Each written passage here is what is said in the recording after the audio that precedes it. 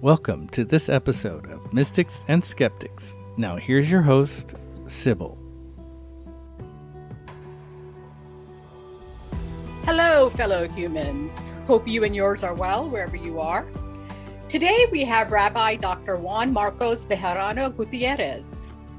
Rabbi Gutierrez is a graduate of the University of Texas. He has a Bachelor of Science degree in electrical engineering.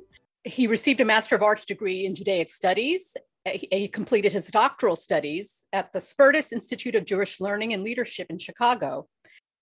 Rabbi Gutierrez received rabbinic ordination in 2011 from Yeshivat Mesillat Yesharim. He is a prolific author of best-selling books and numerous articles on Judaism. Shalom, Rabbi. Welcome to Mystics and Skeptics. Shalom, Sybil. Thank you so much for having me on the program. So, Rabbi, you know better than I do. Moses, although Abraham is the father of the Abrahamic religions, Moses is probably one of, if not the most important prophet in Judaism. He's the liberator, the lawgiver, and I am very excited to talk about him with you and in his journey with God. So, Rabbi, I'm going to hand it over to you. Could you give us some context and a framework on how we can approach Moses in the Judaic perspective? Absolutely. I think, as you said, Moses is one of the most fascinating individuals. He's certainly central to the Jewish faith. In many ways, I want the Bible, the five books of Moses: Genesis, Exodus, Leviticus, Numbers, and Deuteronomy. And I think what's amazing about these books is that they do reveal the humanity of these individuals who had this unique encounter. We would say Hashem, the name, God. They have this encounter, but they're very fallible individuals. And it's sort of like you read all the dirty laundry, you see all the dirt, the things that they fail in, family issues, inter-sibling rivalry, all the things that happen. And you still see that Hashem, or God, has this interaction with his creation. And I think that you see this in Abraham, Isaac, Jacob, the 12 sons. It's an amazing story because, ideally, you read about a religious figure, you think that all of the flaws would be hidden or erased. And the Torah doesn't do that. It just lays it all out. And in many ways, I think it makes it accessible for people who have a desire to have an encounter with Hashem, that, we're flawed, and our patriarchs, these great men and also women of faith, were very real. And I think that's something beautiful that Judaism embraces. I wanted to start off with sort of providing just a very basic overview. One of the basic tenets of Judaism, or classical Judaism, is that God revealed, of course, the Torah at Sinai. It's something we call Matan Torah, the giving of the Torah. And most individuals who are not Jewish, they know about the written law, as they would call it, the written Torah. But we also believe that Moses received an oral Torah, something that was given, was spoken by God. And it was the explanations and the commentary, if you will, on how to keep the written Torah. So we have a written tradition and we have an oral tradition. And the two sort of go hand in hand. We wouldn't be able to do most of what we do today, Jewishly speaking, if we didn't have both. So the written Torah is like the Constitution, and then the oral tradition is almost like the legislative process, where we actually enact the things that are written down. And as part of this, we have a large body of tradition that are, you could sort of call them rabbinic lore, stories, legends, homiletical interpretations of the scripture, because many times what we find in the written text is we find very limited, sketches about these key events that happen in people's lives. But the rabbinic lore, the midrashim, as we call them, they provide us with a lot of details that we don't find in the text itself. Now, sometimes the text will hint at something, and there might be a Hebrew word, there might be a text that we find in one chapter, and then we find something in another book, and then the rabbis will come and say, oh, this is sort of the missing link. There's a lot of the discussion whether we take these literally or not, but they're intended to sort of fill in the gaps and give us like a fuller picture of the experiences of these very unique individuals.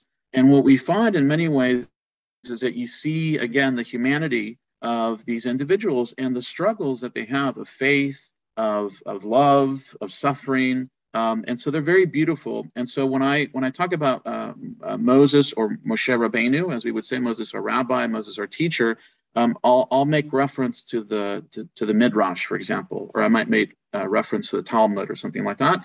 And I know that your listeners are probably at different levels of understanding of traditional Judaism, but I just wanted to give sort of a background in terms of how we look at that. So. No, I appreciate it. There's a couple of questions that I had that I think you'll address that are in the Midrash versus in the Pentateuch, and so I just wanted to get clarification on that. So thank you, Rabbi, very much for that preface. So Rabbi, could you describe for listeners Moses' origins, and where he was born, what the context, parentage, and how he came into the Egyptian royal family? Yeah, so it's interesting. We have, most people know the book of Exodus. In Hebrew, we refer to it as Sefer Shemot. Shemot, the word Shemot is names, because the first chapter begins with a list of names of the 12 sons of Israel, the 12 sons of Jacob, and they entered into the land of Egypt, right? There's a famine that takes place. Joseph has been elevated to a position of prominence as the viceroy of the Egyptian kingdom. His brothers, his father, their extended family, they come into Egypt, they're treated well, and everything, is generally well during the lifetime of Joseph. But then something happens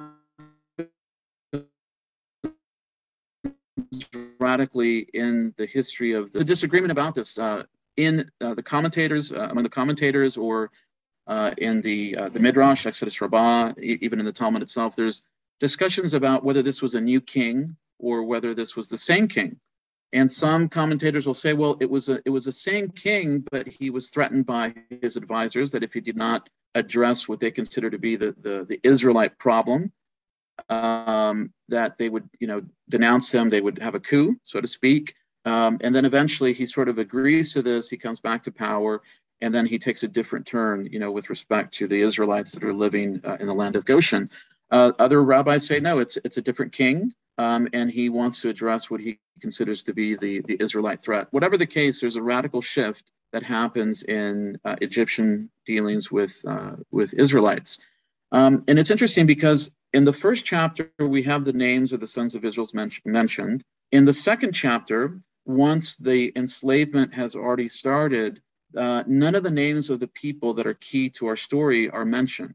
For example, it says there was a certain man from the tribe of Levi who took a certain woman from the tribe of Levi, and they have a certain son who has a certain sister. And there was a certain Pharaoh, and he has a certain daughter. The names are not mentioned. And it's very interesting because one of the rabbis that mentioned this noted that it's almost like the people have lost their sense of identity because they have been dehumanized, they have been enslaved. And so the idea of having a specific name is sort of lost. It's not until we proceed with the story that the names sort of reappear. And it's interesting because when we look at the story of Moses' father, Amram, and his mother, Jochebed, or Jochebed, as we typically say in English, it's an interesting story because the Pharaoh had decreed that males would be killed, of course, that were born. And in the Midrash, the story tells us that Amram was a very righteous individual. And as in a marriage, Jewish law has a lot of interesting perspectives. There is a commandment, if you will, a responsibility by a husband to fulfill the marital needs of his wife. I mean, that's part of the deal, if you will, in marriage. And so what he does, knowing that this union will produce a child that may be slaughtered, he decides to divorce his wife, according to the tradition, because he doesn't want to, procreate. And because he's a leading figure in the tradition, many other Israelites follow suit. And then his daughter Miriam, who of course is the sister of Moses, and she's considered to be a prophetess in her own right, she says, your decree is even harsher than the decree of Pharaoh, because Pharaoh decreed that the males would be killed, but you, by divorcing yourself, separating yourself from the wives, have essentially decreed that all children will not be born, and that includes the females. So Pharaoh's decree is for this world, and by not creating these souls, if you will, they will not have a place in the world to come. Sort of that's sort of the thinking. So he listens to her words, and he remarries his wife. And that's why the rabbis say that when it says that he took this woman, it's the word that is used is the word that one of the words that we use for betrothal. He took her, he acquired her as his wife. They undergo sort of a remarriage ceremony, and then of course they know that the possibility is that they will give birth to a son, and of course it's Moshe Rabbeinu. And his birth is something that is of course full of legend and lore. When he was born, we have different sources in the Exodus Rabbah, for example, and one of the midrashim that I talked about, that the whole house is filled of light. It's something that is, characteristic of this special birth of this child. There are different sources. Some sources say that he was born circumcised, and we have a tradition that other great patriarchs were born circumcised, and that's a sign of perfection, that there's already something special about them. They have a special mission. We have other sources that say, no, he was circumcised on the 8th day. But you can see sort of this idea, there's something unique about this child. And eventually, of course, the threat of Pharaoh's edict is quite clear. So his mother, Yocheved, decides to, send him down the river, in the basket. She crafts something. And of course, her daughter, Miriam, according to the tradition, says that she had prophesied that he would be this great individual. Follows, down, the river. And she said that she pondered these things because the baby, of course, is going to be found by Pharaoh's daughter. And one of the reasons that Miriam ponders is because she questions, was my prophetic announcement correct? Will he die? Will he be sentenced to death? Will he live? And of course, in this particular case, Pharaoh's daughter accepts the child. She draws him from the water. She calls him Moshe, which is an Egyptian name. And it's interesting because the Midrash tells us that Pharaoh's daughter's attendants, they want to protest. They don't want her to take a child, which is quite clear that this child is one of the Hebrews, one of the Israelites. And God sends an angel, I think it's Gabriel, to sort of push them aside, and she takes him. And from the very beginning, Moses is very unique. He doesn't want to breastfeed from the Egyptians. The Pharaoh's daughter has nursemaids. He doesn't want to accept that. And so eventually, this is where in the biblical text, Miriam says, I can find a Hebrew nursemaid that can serve the purpose. And of course, that's that reconnection back to the family. And one of the things that we had talked about beforehand is how did he know about his roots, who he was.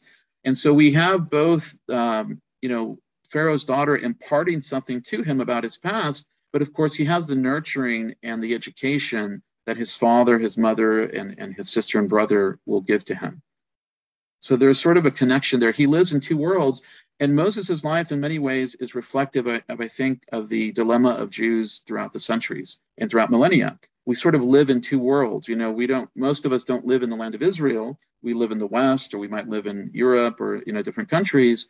So we've always been caught between two identities. The identity that is dominant in the world that we live in, and then our religious convictions and our ethnic, cultural, linguistic connections. And there's often this kind of pull between these two. That's one of the reasons that many Jews today often assimilate into contemporary culture, because they feel that draw, they feel that pull from the dominant, religious traditions, culture, whatever it is. And so Moses in many ways reflects these two worlds, even in his own time. Moses is said to have been a beautiful child. He has a certain charisma, even as a baby. He's beautiful, he's handsome. People like to kiss him, they like to pick him up. And even Pharaoh himself, who has condemned other Israelites to die, has a certain attraction to him. He'll carry him. And according to the Midrash, Moses will take the crown of Pharaoh and he'll put it on his own head. And this bothers the advisors of Pharaoh. Now, there's a tradition that says that of all people, Jethro, Balaam, or Bilam, and Job were some of the advisors of Pharaoh. And there are different traditions for that. But some of the advisors say this is a sign. This is not good. You should kill him, because if a child is able to perceive what is valuable, the throne, the crown, this is a sign, a portent of what will happen in the future. So I think it's Jethro who says, let's have a test, because it's probably just a child. He doesn't know what he's doing. And so what they do, and this explains why he has a speech impediment in rabbinic tradition, they set the crown before him, which is, of course, of gold, and they set coal before him. And according to the tradition, Moses is going to grab the gold. He recognizes what is valuable, but an angel comes down and pushes his hand to the coal, and then he puts it in his mouth. And he's saved, but there's an impediment there, right? He burns his tongue, and so he's temporarily saved. But this element continues with him, right? Because he brings this up when Hashem, when God reveals himself at the mountain.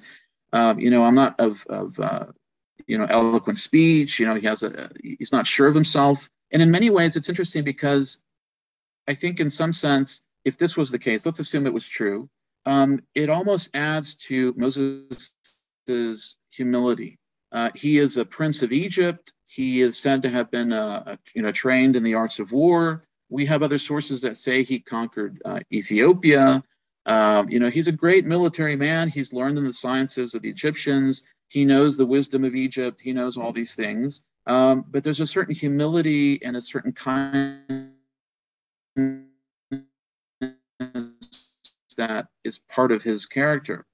And when according to the Midrash and other sources, what he saw was that Pharaoh had changed the natural order of things. So, in most societies, we assume that women are baking or, something like those type of activities, and the man would be taking sort of the harder, work. And so what Pharaoh does is he switches the roles.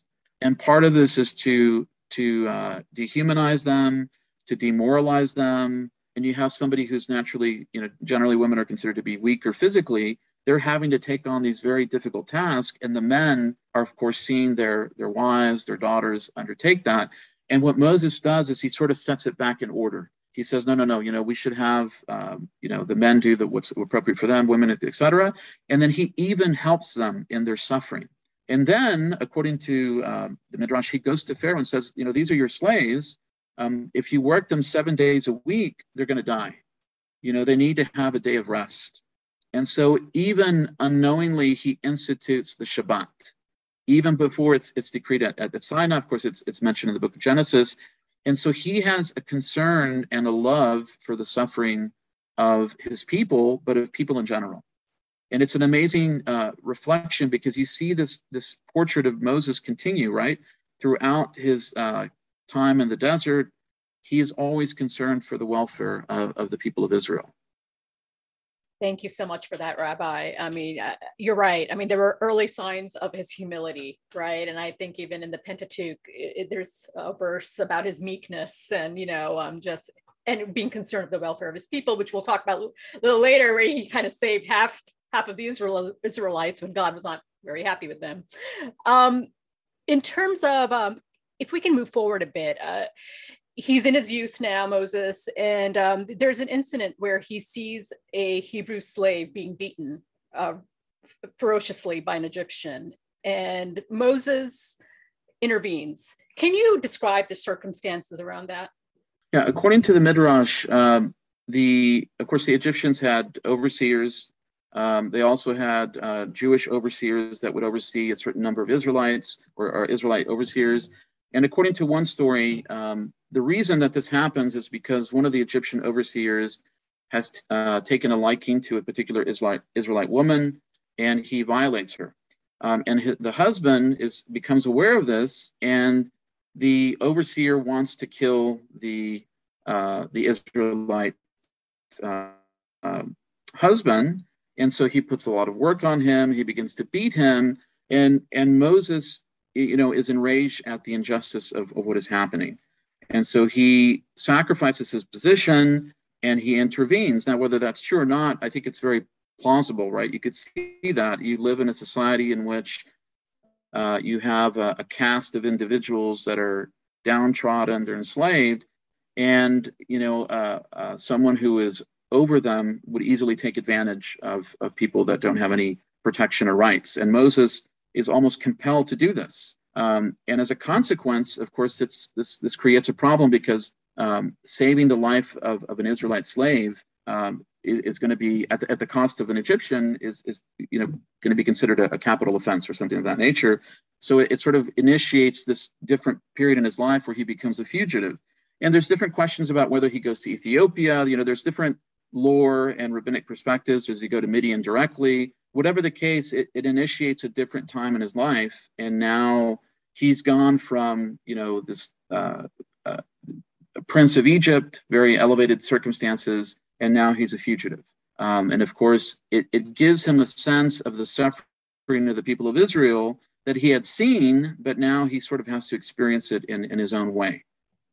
Yeah, and there's a question about, how he, when he saw the Israelite husband getting beaten, that, he was looking around to make sure nobody was witnessing, what he does next, which is, he kills the Egyptian and he buries him, right? Of course, there is a witness, which is the Israelite husband who he saved, and it becomes public knowledge. And like you said, then he lives in exile. Does that draw any question to his motives? Was it an emotional response, or was it a response of, moral justice, like you mentioned? There is some question about that. I think his concern is for the consequences of the actions, but I don't think that he exhibits any regret. I think he believes it's the correct thing to do, the moral thing to do to defend this individual. And I think that he simply is like any human being, right? He wants to make sure that he's not going to be maybe stopped or incarcerated or whatever the punishment might be. But I think that he is willing to act even to his own detriment, right? Because he could have easily just walked away. And, there are many slaves. And I think it just testifies to his character about willing to intercede at whatever cost. And of course, we see that later, as you mentioned, when Hashem is angry because the people have committed the sin of the golden calf. And Moses is saying, if you're going to wipe them out, you got to wipe me out too. And it's this kind of bold conversation that he has with Hashem. And he has the ability, that we say the chutzpah, to talk to God and say, this is not acceptable. And in many ways, you have sort of a connection to Abraham.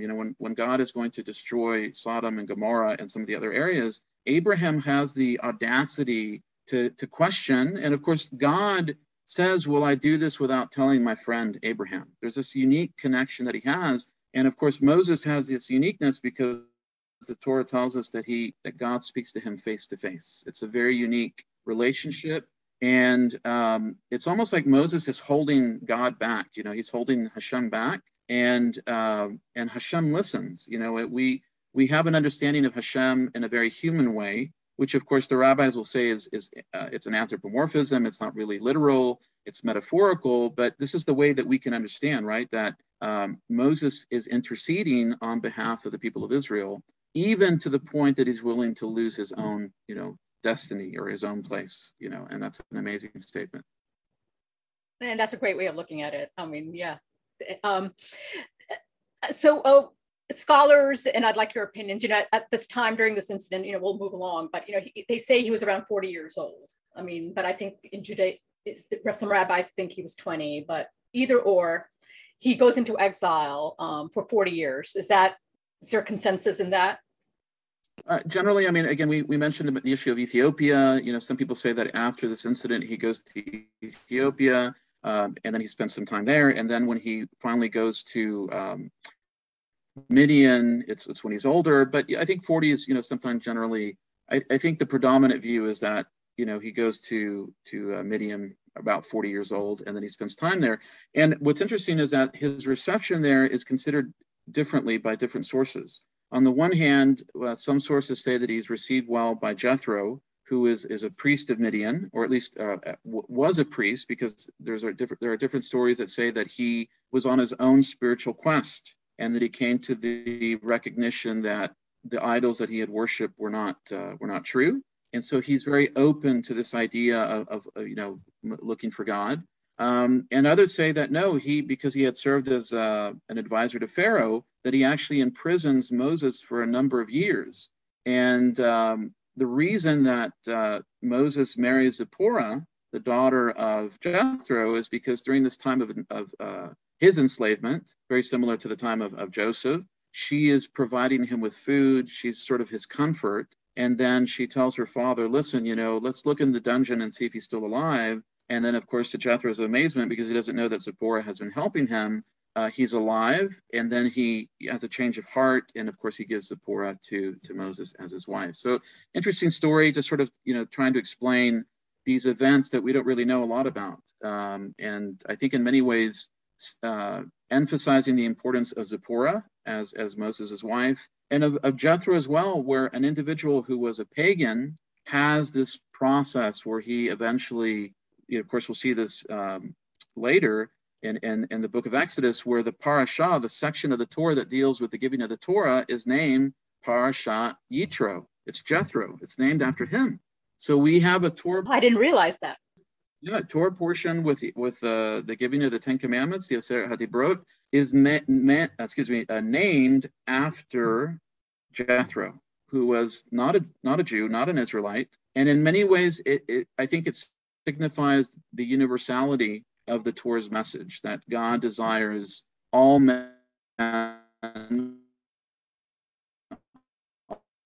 all women to know about the one true. Common lore says that Moses was around 80 years old when he had his first encounter with God. And I wonder, before we get into the burning bush story, I wonder whether God, why it took so long, right? We're talking about, say 20, 40 years, whatever it was. It was a long time to give Moses time to grow, to become more mature, develop patience, and to be able to carry a heavy task that he's going to be given by God. So, but anyway, so Moses is married to Zipporah. They have 2 sons, I believe. But while Moses is shepherding or whatever he's doing in Midian, he encounters the burning bush. Could you talk a little bit about that, Rabbi? Yes. Well, it's interesting that you mentioned the time frame. Why does it take so long for God to speak to him? And I think it's in the Midrash as well. It says that Moses was a shepherd, and one of the sheep strays, and he goes looking for the sheep, and he realizes that it wandered off because it was thirsty. And so he takes it, picks it up, and he tells it, "Oh, I didn't realize you were thirsty. I would have taken care of you." Sort of like if you would have told me, very, very kind.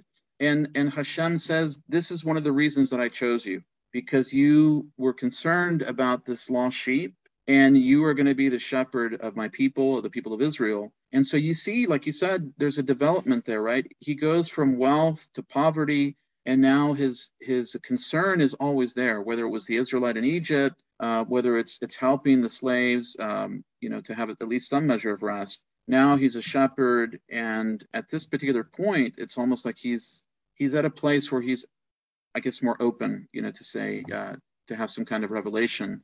And of course, the burning bush is interesting because it's generally considered to be a thorn bush. And the rabbis ask the question, why did God reveal himself in a thorn bush? And some rabbis say, well, it's to show that even a lowly thorn bush is not devoid of Hashem's presence. Hashem is known throughout all creation. But there's something also interesting about a thorn bush. If I understand correctly, the thorns generally point inward. So if you put your hand into the thorn bush, you can sort of slip it in, but if you try to get it out, you're going to get caught, and it can be very difficult. Yeah, and so the rabbis say that this is sort of symbolic. Hashem is going to take the children of Israel out very carefully, very in a very kind way, cognizant of the difficulties that they're going to experience in the midst of drawing them out of Egypt. And I think it's sort of symbolic, this idea. I think there's another element to this as well, is that Hashem is cognizant of the sufferings of Israel. And when Israel suffers, it's almost as if Hashem himself is suffering. We have a saying that when the temple was destroyed, the Beit HaMikdash was destroyed in Jerusalem, that the Shekhinah, many people call it the Shekinah, sort of an Americanized, pronunciation. This presence of God is also exiled, and it goes among the people of Israel. So there's almost a pain, there's a sorrow that God experiences himself. So when we suffer, he weeps. When we are in pain, Hashem understands that pain. And I think that depiction of the burning bush is truly amazing, because I think it encapsulates so many of these ideas of Israel's suffering, the ubiquitous nature of God's presence, and just the plight that the children of Israel have experienced, for many years. Yeah, and you mentioned it earlier, the interaction, the conversation that he had with God at the burning bush, right? People call it the 5 excuses of why he's not worthy. But I don't know about you, but if God ever, asks me to do something, I'll say, sure, whatever, no questions asked. But Moses, like you said, had chutzpah, and and I think it was humility too. When I read Exodus, I think it's just the humility part of it. Would you agree with that? Well, I think I would say that he is arguing with God, but it's sort of done in a very like a humble way. Because I think Moses is a very real person. He doesn't, when again I go back to that statement that he spoke to God, God spoke to him, terrified, he's unsure of himself, and yet at the same time, there's an aspect of him that doesn't have any inhibitions in being completely open with God. And it's this contradiction, right? There's this kind of paradox, because you're talking to the creator of the world, and you're telling him like, no, I can't, I'm not the person, you're wrong, you made a mistake. And Hashem begins to become like a little bit angry, who gave man the mouth to speak? And but there's it's like a very real relationship. I mean, we don't live in perfect harmony, right? We have this when we have a spouse, you talk very openly, and there's that intimacy between them, and all the range of emotions are there. And I think that's unique about Moses. Like, he doesn't even have these inhibitions. It's just like, I'm just going to put it out there, and Hashem tolerates that. And there's an exchange there that is very amazing. And I think that, he finally tells Moses, no, you're going to do this. But I think there's no choice. And, but he realizes in that sense that his personality is different. Abraham in many ways seems to be more pliable, more submissive. And Moses is said to have been the most humble man on the face of the earth, but there's also this other dimension to him, and it's this kind of seesaw battle, I think, inside of him, where he can object to something that he doesn't think is fair, because maybe he thinks he's going to fail, but he doesn't realize that by saying that, he's sort of undermining the power of God. So it's just an interesting interaction that happens between them. No, I agree. And I think God set him up, right, by having him raised in the Egyptian royal household, so he can have the courage to be able to face the Pharaoh and tell him off, frankly. But and through Aaron, right? I mean, Aaron is his older brother, correct? And how does he play a role in all of this? Well, Aaron is, as you said, he's his older brother, and he becomes his spokesman. And it's interesting because God tells him that Moses will be essentially God to Pharaoh, that Aaron will be his prophet. So it's interesting because in the Egyptian mythology, they have a pantheon of gods. Pharaoh is considered to be divine, and it's almost as if God orchestrates this to put Moses as the representation of his power, and sort of communicate that clearly to Pharaoh. And there's that famous incident where Pharaoh says, "I don't know who is your God, that I should set the children of Israel free." And I think in one of the Midrashim, it says that he sort of goes through a list of all the different deities, and he's like, I'm not seeing, a catalog. I don't see this God that you're talking about, so I'm not going to let him go. And it's interesting because Moses is trained in Egyptian lore, and I think, quite frankly, Egyptian magic. The rabbis ascribe to Egypt very significant sorcery. They say that if there were 10 parts of sorcery, 9 were given to Egypt. So this is like the hub of the supernatural. And Moses, having known that, is going into this environment. And I think that Hashem knows that Aaron will be sort of not just the spokesman, but he'll be the support that Moses needs, because Aaron has suffered as a slave. And I think that Moses, of course, has endured a tremendous amount of pain, but there's also a connection there that he doesn't have, and that's that personal experience that Aaron can sort of provide. If I recall correctly, Moses wasn't very supported by the Israelites, when he killed the Egyptian. I mean, the Israelites didn't really back him up. And maybe Aaron, several, now decades later, like you said, that whole relatable piece, right, with the Israelites and having gone through the experience and suffering, and maybe to build a bridge between Moses and the Israelites. Yes, I think there's a question of legitimacy, right? You're Prince of Egypt, why should we believe you? Sometimes we see that in some of the movies that come out, where there's this disconnect, right?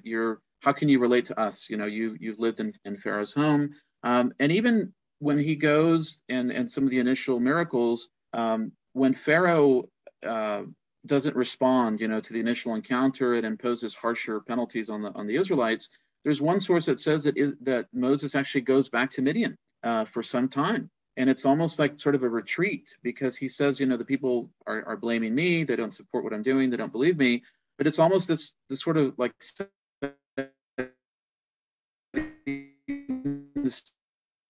stage again, like a false comfort that's for Pharaoh to make teshuvah, to do repentance. Hashem is not simply going to punish him. He's going to give him warning. He's going to give him opportunities. And in many ways, this is something that, the destruction of Egypt is going to be Pharaoh's choice. And so at every time that these, what we call the makot, the plagues will come, Pharaoh is given the opportunity to say, you can sort of make a decision. And then ultimately, of course, he does not. So it's a process, I think, for both sides. Before we get into that part of the story, there was one incident when Moses, Zipporah, and their sons were returning to Egypt from Midian. And there's a story that God tried to kill Moses at an inn, and Zipporah intervened. Was that a mistake from Moses? Can you just talk about that? What happened? What do you think? Yeah, there are many different perspectives on that. One of the ones that I like is it's quite simple. It's just the fact that he hadn't circumcised his sons. And of course, the Brit Milah, the covenant of circumcision, is the foundation of Jewish identity. Goes back to the time of Abraham. His household is circumcised. His sons Ishmael and Isaac are circumcised. And I think in many ways, I think it was Rabbi Horowitz, if I remember correctly, he simply says the fact that Moses would overlook this fundamental commandment is important, because he's going back to Egypt and he's going to tell them that the God of their fathers is going to liberate them, but he's missing something very basic, and that's the covenant of circumcision that identifies the people of Israel. And so Zipporah here intervenes, and I think it testifies to the importance of his wife and of women. This is not, this is the people, right? It's men and women. Zipporah is the intervening factor here. She saves his life. She is not of Israelite stock, but she has joined the people of Israel. And so in circumcising her sons, it's almost like she's conscious of the act, right, that she is participating in. And this is her lot. This is her future. And Zipporah in the future is in many ways a tragic figure, because at least according to many perspectives, because of the unique place of Moshe Rabbeinu, he's not like other individuals. He is an individual who encounters God on a regular basis. So eventually he will, according to most perspectives, he will separate himself from his wife. And Zipporah in many ways bears this consequence, because her husband is not on the normal plane of human beings, right? The Torah says he goes up to God. He goes up to the mountain. He enters into, if you will, a celestial plane. He exists for 40 days, 40 nights without food. He sees God in some form, some fashion, whatever that means. And so he separates himself. And this is an incredibly strong woman, because she has to bear a sacrifice for the sake of God's redemptive role for the people of Israel. So I think it's interesting, that she plays that part, and the mission continues, if you will. Yeah, it doesn't seem she was happy about doing it, like she was kind of resentful of it, but nonetheless, it was pivotal. I think it saved Moses from God's wrath. So now let's moving forward to the interaction between Pharaoh, Moses, and Aaron, right? I wonder if the Pharaoh that we talk about now, when Moses and Aaron confront him and say you need to release the Israelites, is the same Pharaoh that let him in when he was a baby. I think, is it a different Pharaoh, or do you have an opinion on that? I think the assumption is that it's a second Pharaoh. It's probably one of his sons. I think that's generally the perspective that is the key. But I mean, obviously, he still would be rather aged. If Moses is 80 years old, he's not going to be a young man, so to speak, how he's often depicted in many of the movies and so forth. But it's an individual who has obviously an awareness of the Israelites and of their extended enslavement. And this is something that, of course, is perceived to be very valuable, of course, to the Egyptian kingdom. And God had foreshadowed the miracles that he will give Moses, through Aaron or whatever, with the rod and the serpent and all of that. And can you talk a little bit about that and the foreshadowing of the 10 plagues that were to come? Well, I think that, the initial encounter,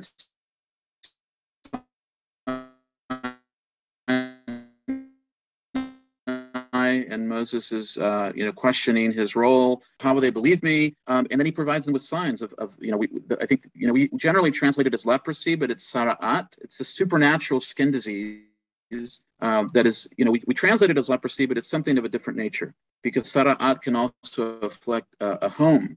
It can afflict, clothing and so forth. And I think the reason that these things are given is that they are intended to send Pharaoh a very clear signal. Now, all the plagues are not foreshadowed, but what we have here is really a spiritual struggle, because, as I mentioned, the Egyptians had a very complex pantheon. They have many gods, many deities, and the plagues themselves reflect an attack, if you will, on the different deities that are important to the Egyptian world. And of course, they culminate with the death of the firstborn. But these are really striking at the power and of the identity of the Egyptian kingdom, whether it's the Nile, that of course is a source of life, and there's a god that's associated with that, or frogs that are associated, I believe, with fertility. I mean, everything is a parallel, and it's really a theological assault. And one of the things that happens is throughout this process, Hashem says, and they will know that I am the Lord.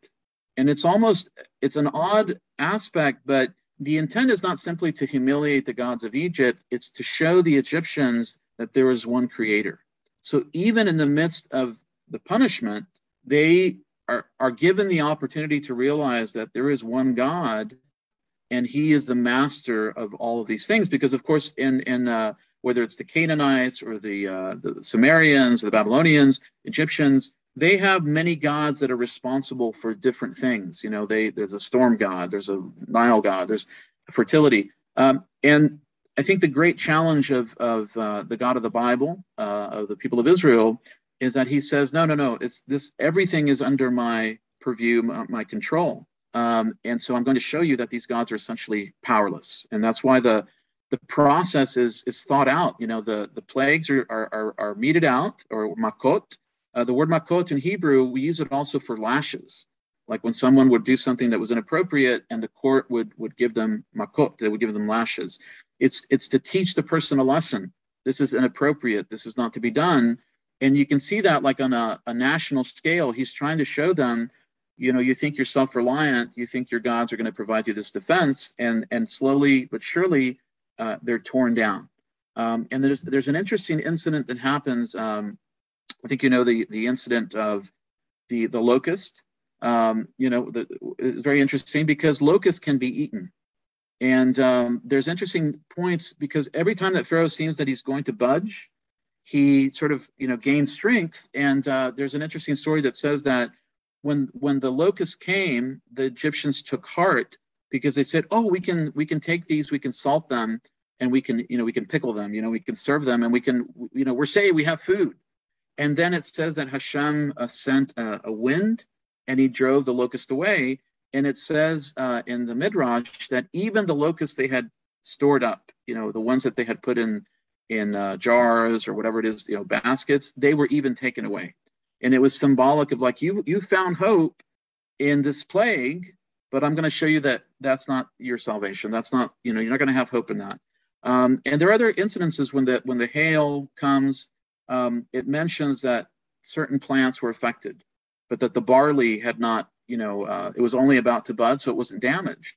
And these little incidences give Pharaoh hope. Oh, the wheat has been damaged. We don't have any wheat, but we have barley. So we can continue the resistance. And so every time Hashem said, okay, now I'm going to send the locust. And then every time there's a false hope because they continue to trust in something that, instead of seeing that this God is for real, they continue to hope in these gods that are powerless. And I think that's sort of the amazing story. All of the makot have a purpose. And the Egyptians themselves say that this is the finger of God. And it's interesting because I think it's Psalm 78, it says that God at the sea strikes them with his hand. And so when we recite the Haggadah Shel Pesach, the Haggadahs, the telling of the story during Passover, we have a book that we use, and we recount all the different elements. There's a section where the rabbis say, how do we know that God struck the sea when he struck them, as he struck them in the land of Egypt? And they use this basis of Psalm 78. Well, it says the finger of God in Egypt, but at the sea it says with his hand. So the hand has 5, fingers. So, and then they give these explanations, and other rabbis will say, no, it was 10. And then they'll give, different scriptural references for this. And so the idea, of course, is that his majesty, his power is shown at each of these different steps. And it's an opportunity. It's destructive, but it's an opportunity to see the majesty and the power of God. And so every time they just sort of continue to press against that, instead of saying, you know what, we're outgunned, we're out, this is God, this is the creator of the world, and we resist at our own peril. And I think that's sort of the amazing picture that's drawn out. There's a stream of thought that, well, God hardened Pharaoh's heart a few times, right? So Pharaoh became increasingly stubborn and wouldn't relent because God hardened his heart. And I don't know how you view that, or was it the Pharaoh that hardened his own heart? He just, doubled down on his stubbornness. But how do you interpret that? There's a saying, I'm going to paraphrase it. It's found in I believe it's found in the Babylonian Talmud, and it says that in the way that an individual wants to walk, he will be strengthened. That, if a person wants to, I think it says, trying to think of the particular phrase, if he comes to purify himself, he is helped.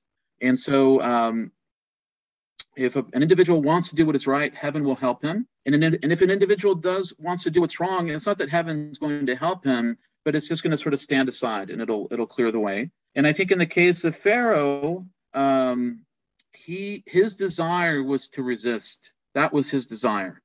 And so when it says that Hashem strengthened his heart, one interpretation is that God simply gave him the resources to do what he really wanted to do. Because part of him, Pharaoh was sort of undergoing an inner struggle. It was a struggle to give in, but he really didn't want to do that.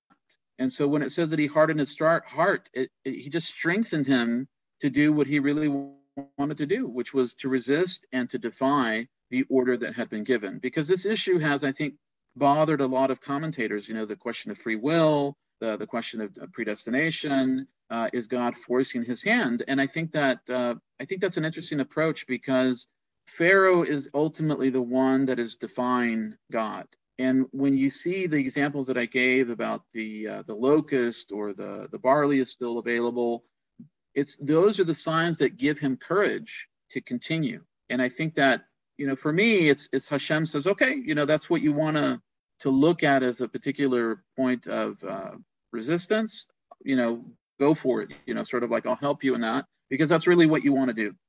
So I don't think that God is manipulating him to go against him, but inevitably it serves a greater purpose, and that is to show God's power. So I would interpret it in that particular vein. And the last plague is, the firstborns are killed, the Egyptian firstborns, if I'm correct, right? And so I think Pharaoh's firstborn was killed, and I think that he had a momentary change of heart. He's like, okay, I'll let the Israelites go. And but then he changed his mind. And then we have the Red Sea event that everybody knows about, right? Is there anything you want to add more to that? I think it's interesting that the last plague, I think, is of course the definitive one because he changes his mind, as he said. But I think at that particular point, you see the powerlessness of the gods of Egypt. Pharaoh is supposed to be divine. He's supposed to give life. Why can't he not bring life to his son? And I think that the distinction of the plagues in the beginning, the Israelites suffer along with the Egyptians, but then God begins to make a differentiation between Israel and Egypt. And it's something that continues later on in Jewish thinking. At the end of the Sabbath, at the end of the Shabbat, we say, blessed is Hashem, or blessed you, O Lord, who distinguishes between Israel and the nations, between light and darkness, between the 6 working days and the 7th day of rest. And there's this idea of differentiation that is clear. We see that at the Red Sea, where Hashem separates the water. He makes a clear path, and he makes it on dry ground. In many ways, it's a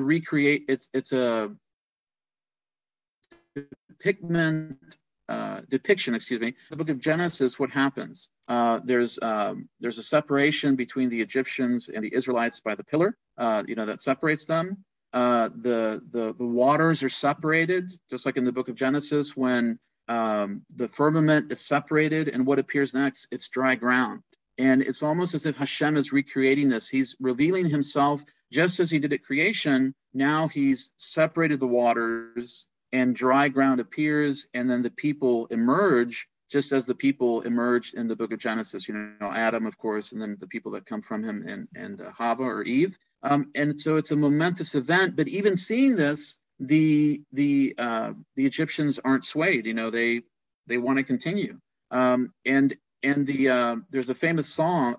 It's called the Shirat Hayam, the Song at the Sea. It's Exodus 14. And it's where I think many people know it because it says he took the horse and the rider and he hurls them into the sea. It's almost as if even before they're in the water, Hashem literally throws them in, and it depicts God as a man of war. And it's like a different a role that God plays. And it's amazing because there's a part that says, Ze Eli, this is my God. It's like the people pointed. There's something that they could see, that they could point, and there's a word that comes after that. Some people say, this is my God and I will build him a temple. This is my God and I will glorify him. But there was something physical there, something that was visible.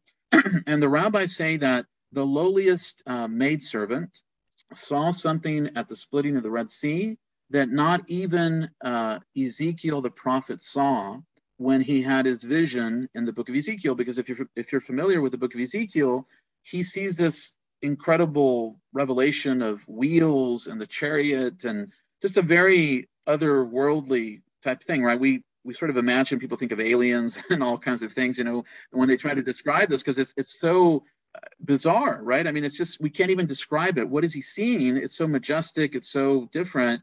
And yet the rabbis say even the lowliest person saw something there that was unique, because this was this moment in time where God acts supernaturally.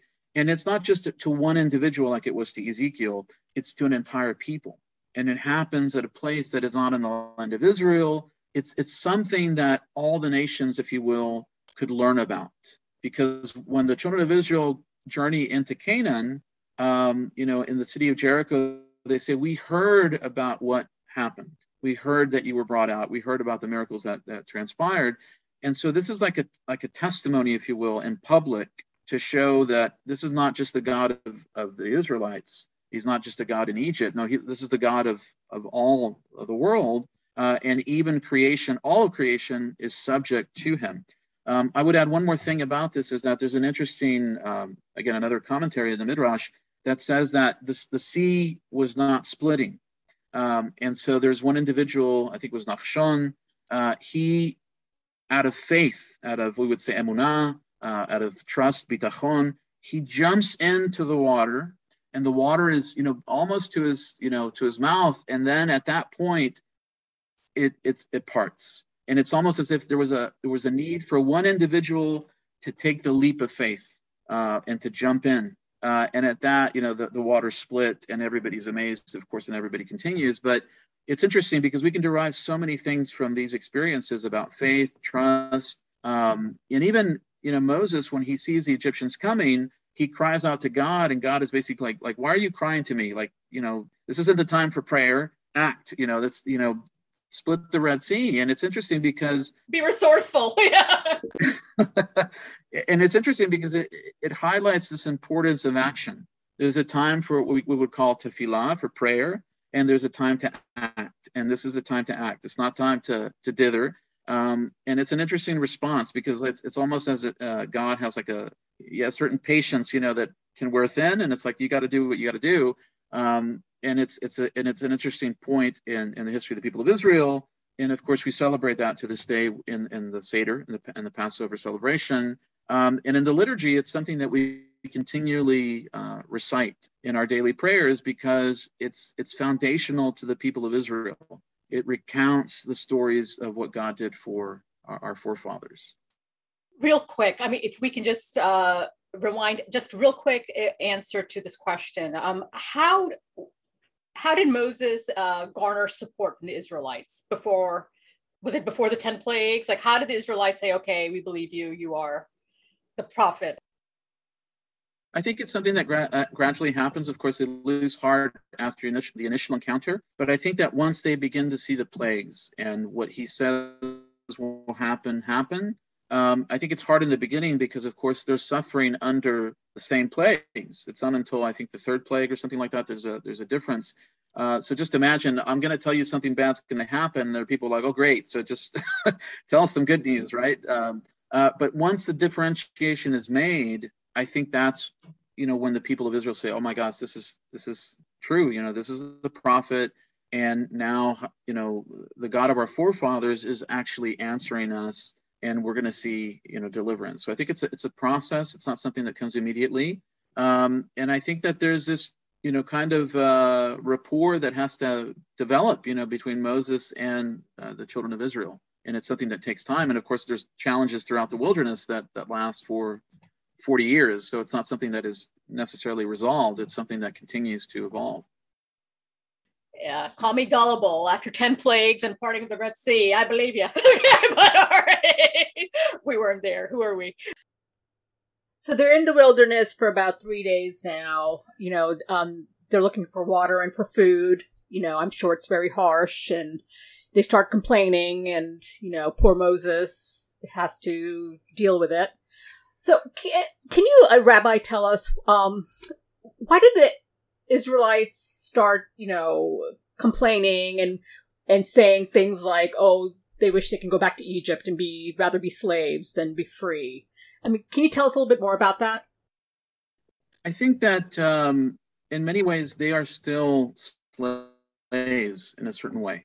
They obviously are no longer under Pharaoh, but I think that they have a certain mentality that continues to walk with them for quite some time, where they've seen all these things transpire, but there's always sort of a second guessing, like a doubt maybe that continues. And I think it's just something maybe about the human spirit. We can say, oh, if I had been there, I wouldn't have doubted. But I think once you find yourselves in these difficult positions, you don't have water, you don't have food. It's like any point in our life when we struggle, there's a point of doubt. You lose a loved one, you have a tragedy, sickness or something. Even the most religious people begin to sort of question, I didn't get what I had prayed for. We had this in my own family. My wife lost this very beautiful niece, a very, beautiful niece, just a baby. And it was a very tragic circumstance. And I saw my wife praying intently, reciting Psalms, having networks of people in different Jewish congregations pray, different synagogues. And it was just emotionally shattering for her because the baby didn't survive. And it was this, I poured my heart into this. I said, I agree. I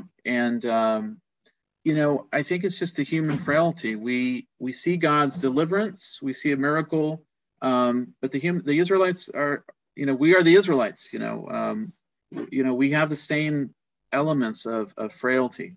And I think that, we often say, how could they do that? But I think we probably would have done it ourselves. And I think that I think it's just human nature. So Moses goes up to Mount Sinai, and he's so fortunate and blessed. He hangs out with God.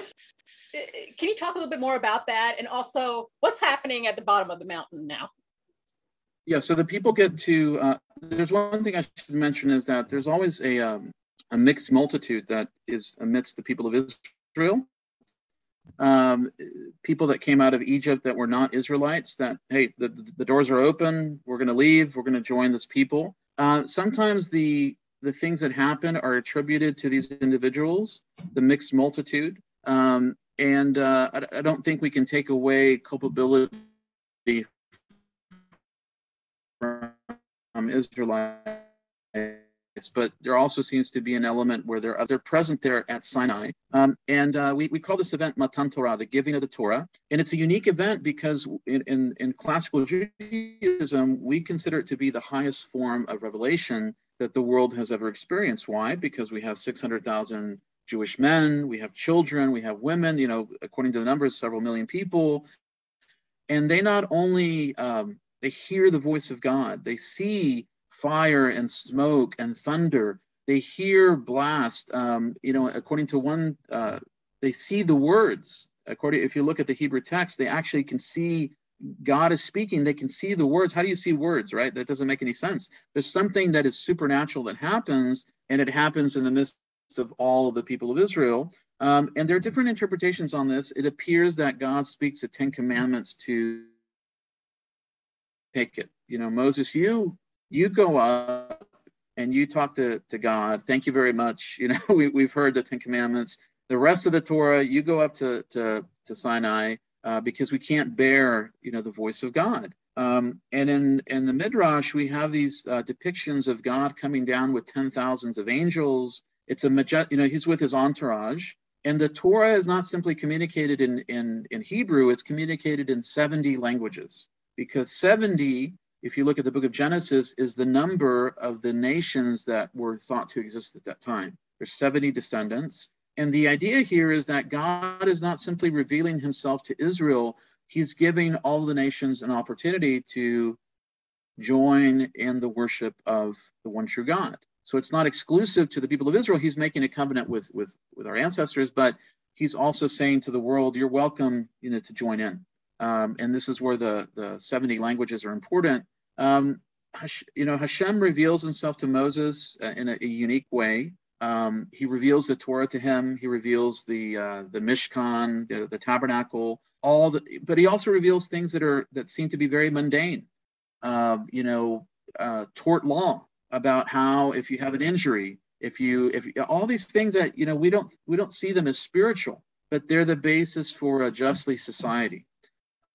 Or a just society. And so it's interesting because there's not simply, I am the God who brought you out of the land of Egypt. And this is key because I think in non-Jewish renderings of the 10 Commandments, it usually starts off with, I am the Lord, you shall have no other gods before me, or something like that, right?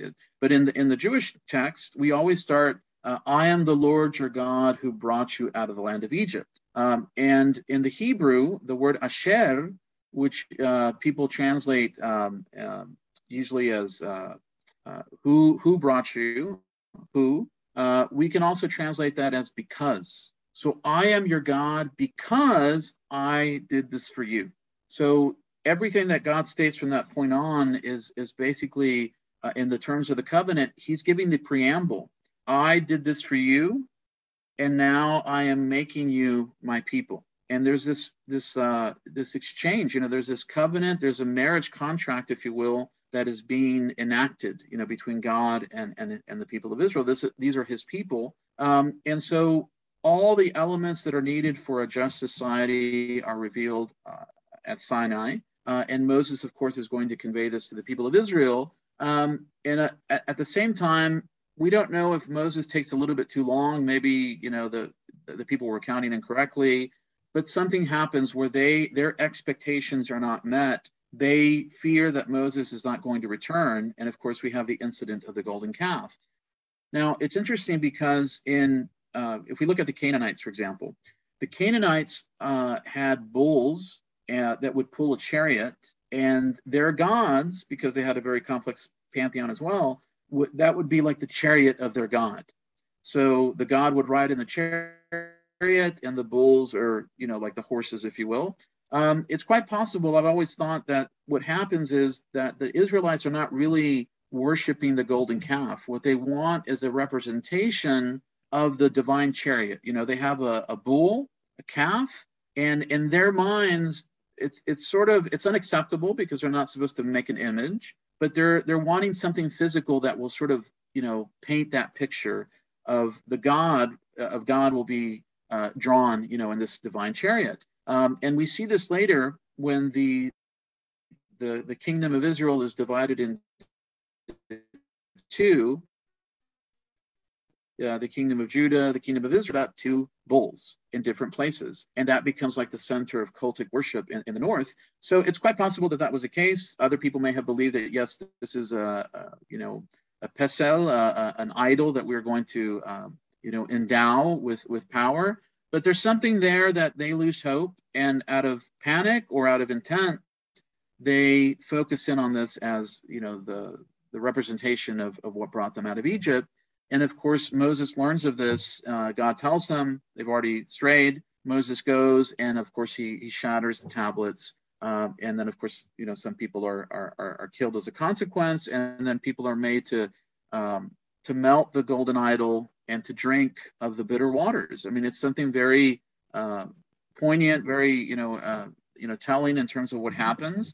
But even in the midst of this, Moses intercedes with God, with Hashem, for the people of Israel. And it testifies to Moses' character that he's willing to forego the offer of God making another people, right, through him, that he intercedes on their behalf. And he does it several times throughout the desert. And it's just amazing because it shows that, again, as I mentioned in the beginning, that Moses is willing to lose his own destiny for the sake of the people that God has brought out. And of course, he tells them, if you kill them now, they're going to say you were powerless. You had a change of heart. You couldn't bring them out, to the land of Canaan.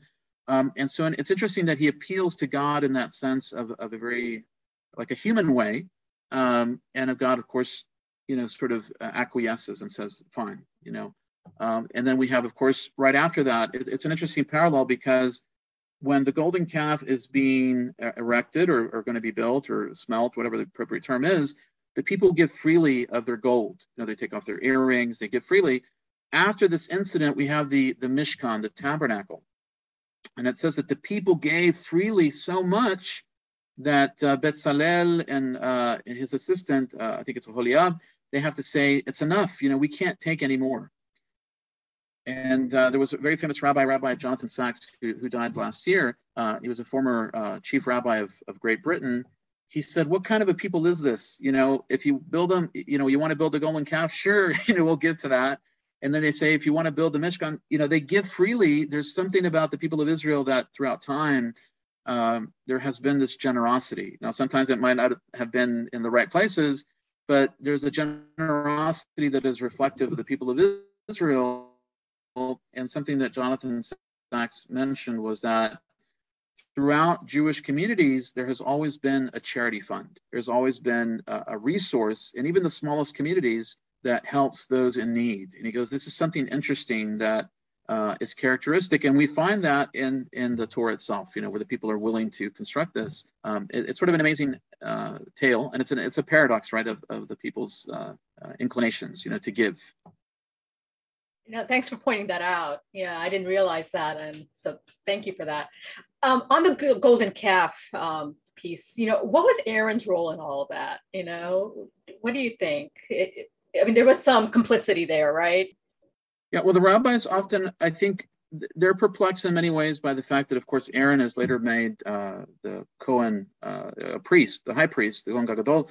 And so the rabbis often, I think, are trying to look for other possibilities in the text. And one of the stories that's given is that it was sort of a stalling tactic. Like if I tell the people to give their gold, they won't do it because nobody wants to part with their gold. And then they're like, they give freely. So he's sort of like, I have to think of So then he's like, okay, well, we'll fashion something, and then Moses will come, and then it'll sort of calm the people down. But it doesn't happen, and so it's almost as if Aaron is trying to stall. I think there is a measure of complicity, but I think it's not something that was necessarily his intent. I think he is faced with the reality of the masses, telling him, you basically have to do this. But interestingly, it's not held against him. It's not something that we hear that, is mentioned later. He's honored as the high priest. And the reason that he's not allowed to go into the land of Israel is for a different reason. It has nothing to do with the golden calf. And so I think this is why the rabbis sort of question, was he really wanting to do this, or was he compelled to do this by the people? And I think that's sort of, they're looking for the motivation because it doesn't seem to fit in. I think it's possible. The midrashim are not necessarily meant to be interpreted literally, but they give us possibilities about why the text says something, and then it doesn't resolve it, and maybe the way that we think it should be resolved. And I think it's a possibility. I think 2 of his sons died shortly thereafter, but I don't know if that was related or not, but yeah. But I think, like you said, as you know better than I do, God looks at a person's intentions and motivations, right? Whereas people judge from the outer. And there might be something to that God knew his intentions were not to undermine him. It's interesting that you mentioned his 2 sons, Nadav and Abihu. He has 2 other sons, but they were priests, right? And they go into the tabernacle and they offer incense that is not, or ketoret, in Hebrew, they offer this incense that has not been authorized. And often people look at that as a negative thing, and it is, because they were supposed to follow a particular order. But it's interesting because it says that I will be sanctified by those that are near to me when they're consumed by fire. But in many ways, it's part of their religious zeal. This is the way that it's interpreted: is that yes, the order was not correct, but they were consumed with this kind of holy fire, if you will. And it was out of this love that they had for God. So they're not necessarily seen in a negative way. It's not the appropriate thing, because if you draw too close to God without the prescribed form, there's a danger there because of God's presence. But it's interesting that you mentioned that, because they're seen as tzaddikim, they're seen as righteous individuals. So sometimes the punishment is simply a consequence of the closeness that you have to God, the fact that they're there in this very special place. And so it's just sort of an interesting perspective on that.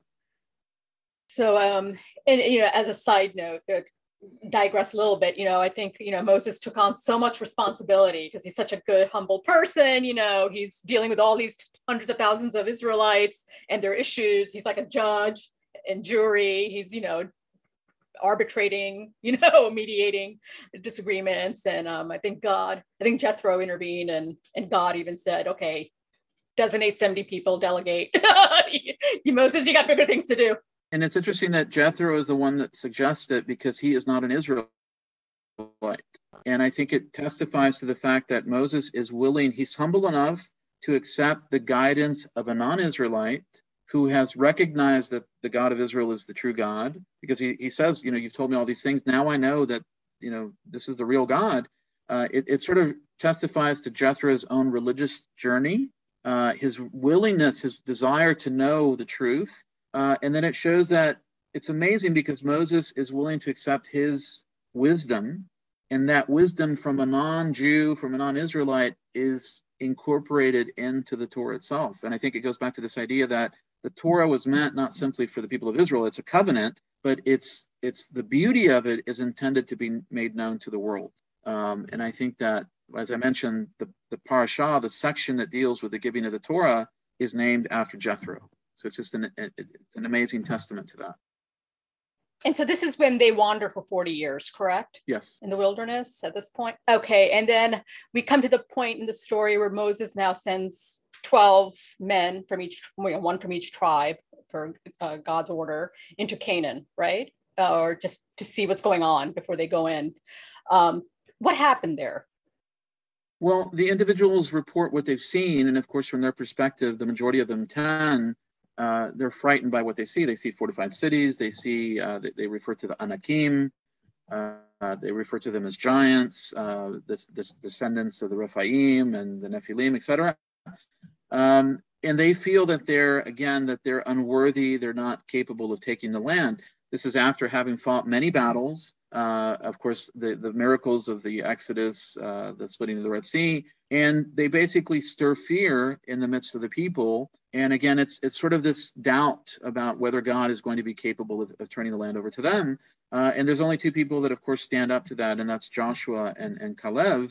And of course, God is really well. The 40 years are a consequence of this. We should say, we should correct that and say, yeah.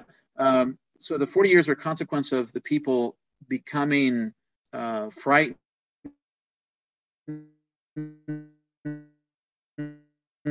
and doubting that God will. Hashem says, well, this generation is not going to be worthy of inheriting the land of promise. It's going to be the children. And it's amazing because in many ways it sort of testifies to many things that happen in life, right? We may not necessarily see it, but our children are often the ones to benefit from the struggles that the parents and the grandparents undergo. But amazingly, of course, Joshua and Caleb are the two individuals, because the punishment is for those that are 20 and older, if I remember correctly. Joshua and Caleb live, and they live these very, old ages, and they go into the land. And Caleb, even as an old man, is fighting and conquering, and is given a possession in the land of Israel. And of course, Joshua is the leader, a general, and he fights many battles to conquer many of the principal cities. So it's an amazing testament to the fortitude, the physical fortitude of these individuals, that they not only have the strong faith, but almost as a recompense, they're given like a strong body, right? That they're able to continue that struggle until their mission is completed.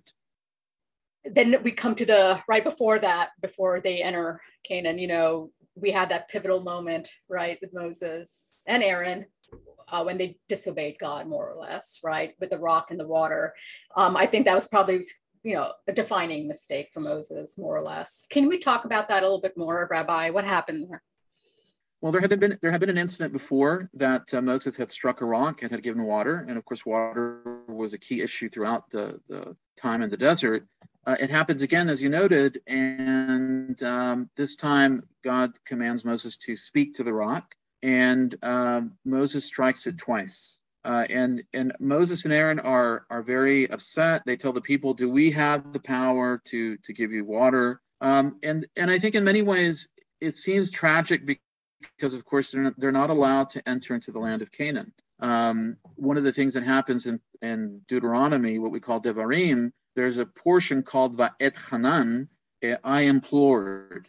And Moses is recounting all the tales of, all the story of the people of Israel. And he talks about how I implored God to allow me to enter in. And the rabbis say that he kept praying and praying like hundreds of times. And if he had prayed one more time, Hashem would have broken down and said, okay, you get to go in. But Hashem says, enough, don't push me because I'm going to, but he at least lets him see the land. It's like this, at least you get to see the land. But I think it has to do with the primacy or the uniqueness of Moses and Aaron, where they have a communion with God that is unlike any other. I mean, Aaron to a lesser extent, but Moses, again, speaks to God as a man speaks to his friend. God says, to the prophets, I speak through a vision, through a dream, but not so to my friend Moses. And I think the reality is that intimacy has a higher standard. And it's just sort of the package deal. He knows what God has demanded, and unfortunately, he's a human being. But some of the rabbis say he shouldn't have said, "Do we have the power?" Sort of imparting Moses and Aaron as if they had some kind of magical power, or just losing, becoming angry. It just shows the importance of not becoming angry. That's something that's key. Of course, I think all of us would have, fallen into that. But I think it just testifies to the fact that he is not on the same sphere, the same plane that we are. He's an individual that, has entered into the heavenly realm in some form. He sees God in some form. This is a big issue of what does he exactly see, but he encounters God in a way that none of us have. And as commensurate with that, he's held to a different standard. And I think in many ways also, it's almost as if this new chapter has to start without him. Joshua is the one who will be the next generation. It's like Moses can only lead the people to the land, and that's the end of the story. They had to sort of see some kind of transition. They had to see the next chapter, and I think it's just sort of it's the ending of that story. It's the ending of that chapter. The children will now be the ones to inherit what the fathers did not, and there has to be a different leader. And I think that maybe the characteristics of what were needed were different. For the land of Canaan, Joshua seems to be much more. He's a military man. Obviously Moses had that training, but Moses is like the shepherd. He's caring for the flock. Joshua is more. I'm a general, this is what I have to achieve. Whether it had happened or not, it's just like the story has to stop there, in some form or fashion. And no, it's almost like, David not building the temple. God said, no, you're not going to build it. It's going to be your son. So, you know what I mean? There has to be a transition, like you said. God, I'm just, when I listen to these stories and these lessons, it really warms my heart, because God is compassionate. Like you said, Moses, he did give Moses the opportunity to at least see, right, from afar even, but to see what the promised land looked like from Mount Nebo. And we have a tradition. I think it exists in other cultures as well. Moses is said to have died by a kiss from God. God kisses them, and it's just a calm peace, and he just transitions into the heavenly realm, Olam Haba, to the world to come. And that's really where he was, part of. He had sort of tasted of that, right? He enters into Sinai, the pillar of cloud comes into the tent. It's like that's really where he is. He doesn't. That's one of the reasons he separates from his wife. He doesn't have the same needs or the same physical interactions that people have. He's comfortable, if you will, dealing with the divine. And I think in that sense, it's almost as if it's time for Moses to be in the heavenly court where he belongs. So I think it's just an amazing aspect. Yeah, and God buried him too. No. I think it's a beautiful story. My grandfather, blessed memory, died in 2010, and he died calmly. He just died in his sleep. And somebody said it's the divine kiss. God kissed him just like Moshe Rabbeinu. And you have that sense of there's a certain truth to that, because you see other people that unfortunately have more trauma, as they're passing, and yet my grandfather was a very religious individual, and so you could see that kind of peace. And you can imagine Moses. We don't know where he's buried. He's not. His tomb is not to be glorified. It's not to be the focal point, but his impact is, throughout Jewish history. There was not again a prophet like unto Moses, and yet the messianic figure, the Mashiach, is going to be like a prophet like Moses. So there's a uniqueness there, and Moses is always like this individual that is the model, of Jewish behavior. So he has a destiny that. An inheritance or heritage that has continued throughout the millennia and has impacted, Christians and Muslims and other, people of faith. So his sons, is there a lineage with Gershom and Elijah? There is a lineage. Yeah. And it's interesting because I think if you look in the book of Chronicles, if I remember correctly, there's an interesting case where I think it's his grandson, if I remember correctly, actually becomes a priest, but it's not a priest in the normal sense. He becomes like a priest of one of the idols of the Canaanites. Because at that time, in the book of Judges, for example, I think it's in the book of Judges, you can find one of the priests mentioned, but also Chronicles and Judges are important.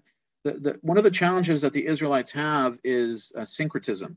They're always, falling prey to the combination of the worship of the Baalim, the, Baal, as people refer to him, or the Ashtarot, the Asherah. And the Canaanites have many gods. In fact, they have one god, El, that is very similar to El Shaddai, Elohim, Eloach, what we would call him. And so there's sort of like a fine line. Where do the boundaries end, between the Canaanites and the Israelites? And it's always a sore spot, just as the Torah tells us. They're going to be a sore spot for you, a thorn in your side. And the religious beliefs are often very similar, and then there's a lot of differences. And so syncretism is a challenge that we see like in the battle of Elijah and the prophets of Baal, and So this is always like a challenge. It's not really until after the exile where that stops. People really learn the lesson, and you don't see idolatry as an issue that the Israelites or the Jews struggle with after the destruction of the first temple.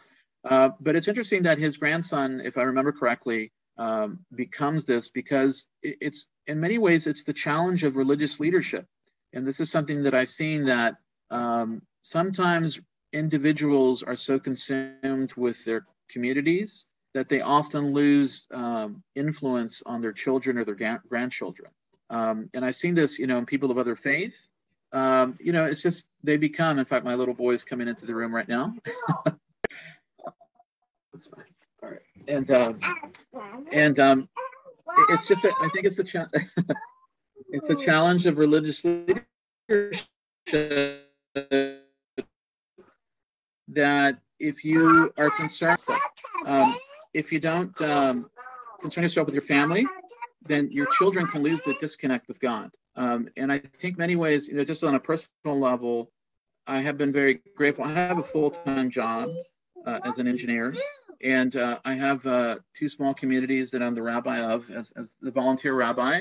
And in many ways, part of me would want to be like a full-time rabbi, but at the same time, I think it keeps me grounded. I'm not going to speak for other people, but I know what it is to have a job. I have to get up. I have to, I say the prayers. I do the same things that other people do, but I don't say it from a position that's detached from reality. Does that make sense? What I mean is that, I have to do the same things that everybody else in my community does. And I think it gives me an appreciation for their struggles. And I think that it's not a critique of Moses because he was just on a different plane, but it shows that sometimes when a person is so engrossed in the spiritual, and this is something, of course, that God had ordained, there can be sort of a distancing that happens, with his wife or with his grandchildren or children. So it's just sort of that odd situations that happen at times. So, yeah. No, I think you just got to live in this world too that God created, right? And then address your personal family life. There has to be a balance some way, but God always comes first. Well, Rabbi, it's been a pleasure and an honor to speak with you, and I've learned a lot. And no prophet has risen in Israel like Moses, right? Whom the Lord knew face to face. So it's been a blessing to speak with you, and thank you for everything that you do for us and for humanity. Rabbi, if listeners want to contact you or want to get access to your books, want to buy your books or your works, how can they do that? Well, they can do several things. One is they can go to Amazon, and if they type in my full name, that very long name, they'll come up with a ton of books. There's about 35 different texts that I've written. Some of them are short, some of them are quite long, on a number of different topics. They can also go to modern-scribe, so MODERN -scribe.com. That's my personal website. And then on Facebook, I have a fan page, and I'm always giving out free things. If there's a sale, I'll highlight that. You can download like a free Kindle book or things of that nature. And then you can contact me. I don't know if it's appropriate to give an email address or not, but they can contact me through the Modern Scribe. Is it on your website, or is it? They can contact me there, or I can give them my personal email address. I'm perfectly fine with that as well. It's R as in Robert, A as in Apple, M as in Mary, B as in boy, A as in Apple, M as in Mary, 44@gmail.com. It's Rambam44@gmail.com. Rambam, interestingly enough, is Rabbi Moses ben Maimon, who was a very famous Spanish rabbi. And there was a saying that from Moses to Moses, there was no one like Moses. And because Moses, Maimon was such a great scholar, rabbi, just tremendous impact. So they would always say, well, there was no one like Moses, but this guy came close, And so I, as a young man, I found that email address, and I'm like, I'm going to get that email address because I really admired him. And just a funny story, I had one of my professors when I was studying, he asked my email address, and I said, it's Rambam44. And he said, I don't know who's more arrogant, you or the 43 other people who took the email address before you. And so it's sort of been a running joke from that time on, but I've had it, for decades. So if they want to contact me, ask me a question, I'm more than happy to answer that. I enjoy the interaction. And I get emails from, of course, from Jews, but from Christians, other people. I always enjoy the interaction and anything I can provide, to them. So thank you again for the opportunity. I really enjoyed it. Thank you, Rabbi. Everyone, that was Rabbi Dr. Juan Marcos Bejarano Gutierrez. And for our listeners, thank you for listening to Mystics and Skeptics. Never miss an episode by subscribing to the show on Amazon Music, Spotify, Patreon, or wherever you listen to podcasts. Thanks for tuning in, and stay in peace, everyone.